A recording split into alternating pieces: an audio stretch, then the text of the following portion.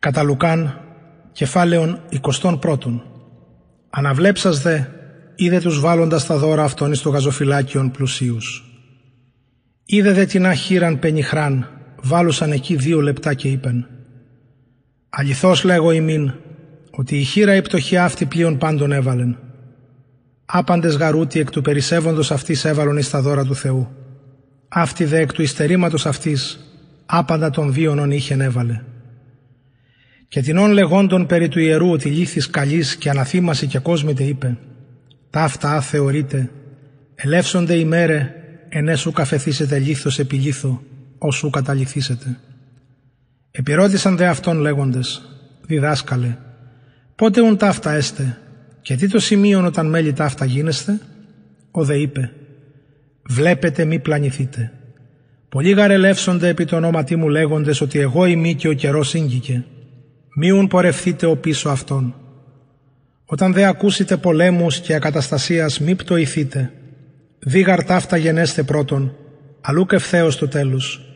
Τότε έλεγεν αυτής: εγερθήσετε έθνος επί έθνος και βασιλεία επί βασιλείαν.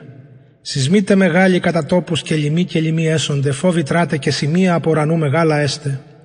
Πρόδε τούτων πάντων, επιβαλούσιν εφημάς τας χείρας αυτών και διώξουσι. Παραδιδόντες εις συναγωγάς και φυλακάς, αγωμένους επί βασιλείς και ηγεμόνας ένεκεν του ονόματός μου. Αποβήσετε δε ημίν εις μαρτύριον. Θέστε ούν εις τας καρδίας ημών, μη προμελετάν απολογηθήνε. Εγώ γαρδώσω ημίν στόμα και σοφίαν, ή ουδινήσονται αντιπίν, ουδέ αντιστήνε πάντες οι αντικείμενοι ημίν. Παραδοθήσεστε δε και υπογονέων και συγγενών και φίλων και αδελφών, και θανατώσουσιν εξ ημών, και έσεστε μισούμενοι υπό πάντων δια το όνομά μου. Και θρήξε της κεφαλής ημών ου μη απόλυτε, εν τη υπομονή ημών κτίσαστε τας ψυχάς ημών. Όταν δε είδητε κυκλουμένην υποστρατοπέδων την Ιερουσαλήμ, τότε γνώτε ότι ήγγικεν η ερήμωσης αυτής. Τότε οι εν τη Ιουδαία φευγέτωσαν εις τα όρη, και οι εν μέσω αυτής εκχωρήτωσαν, και οι εν τις χώρες μη εισερχέστωσαν εις αυτήν, ότι η μέρε εκδικήσεως αυτέ εσύ του πληρωθήνε πάντα τα γεγραμμένα.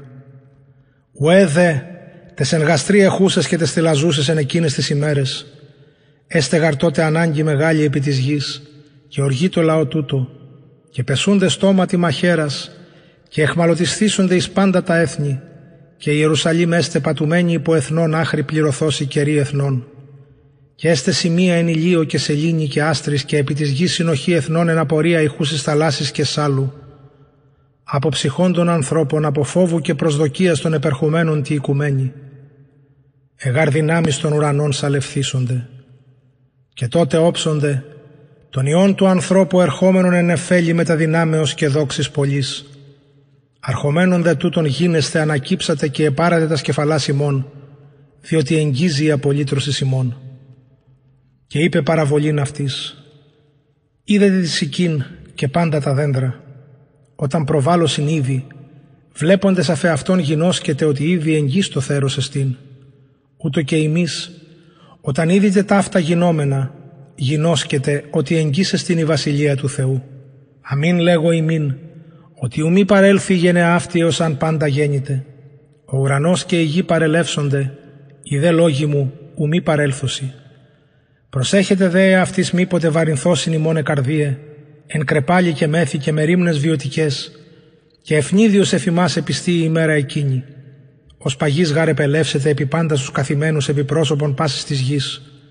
Αγρυπνείτε ούν εν παντή καιρό δεόμενοι, ή να καταξιωθείτε εκφυγήν πάντα τα μέλλοντα γίνεστε και σταθήνε έμπροσθεν του Ιού του ανθρώπου. Ειν δε τας ημέρας εν το ιερό διδάσκοντας δε νύκτας εξερχόμενος υβλίζετο εις το όρος το καλούμενον ελαιών. Και πας ο λαός όρθριζε προς αυτόν εν το ιερό ακούειν αυτού.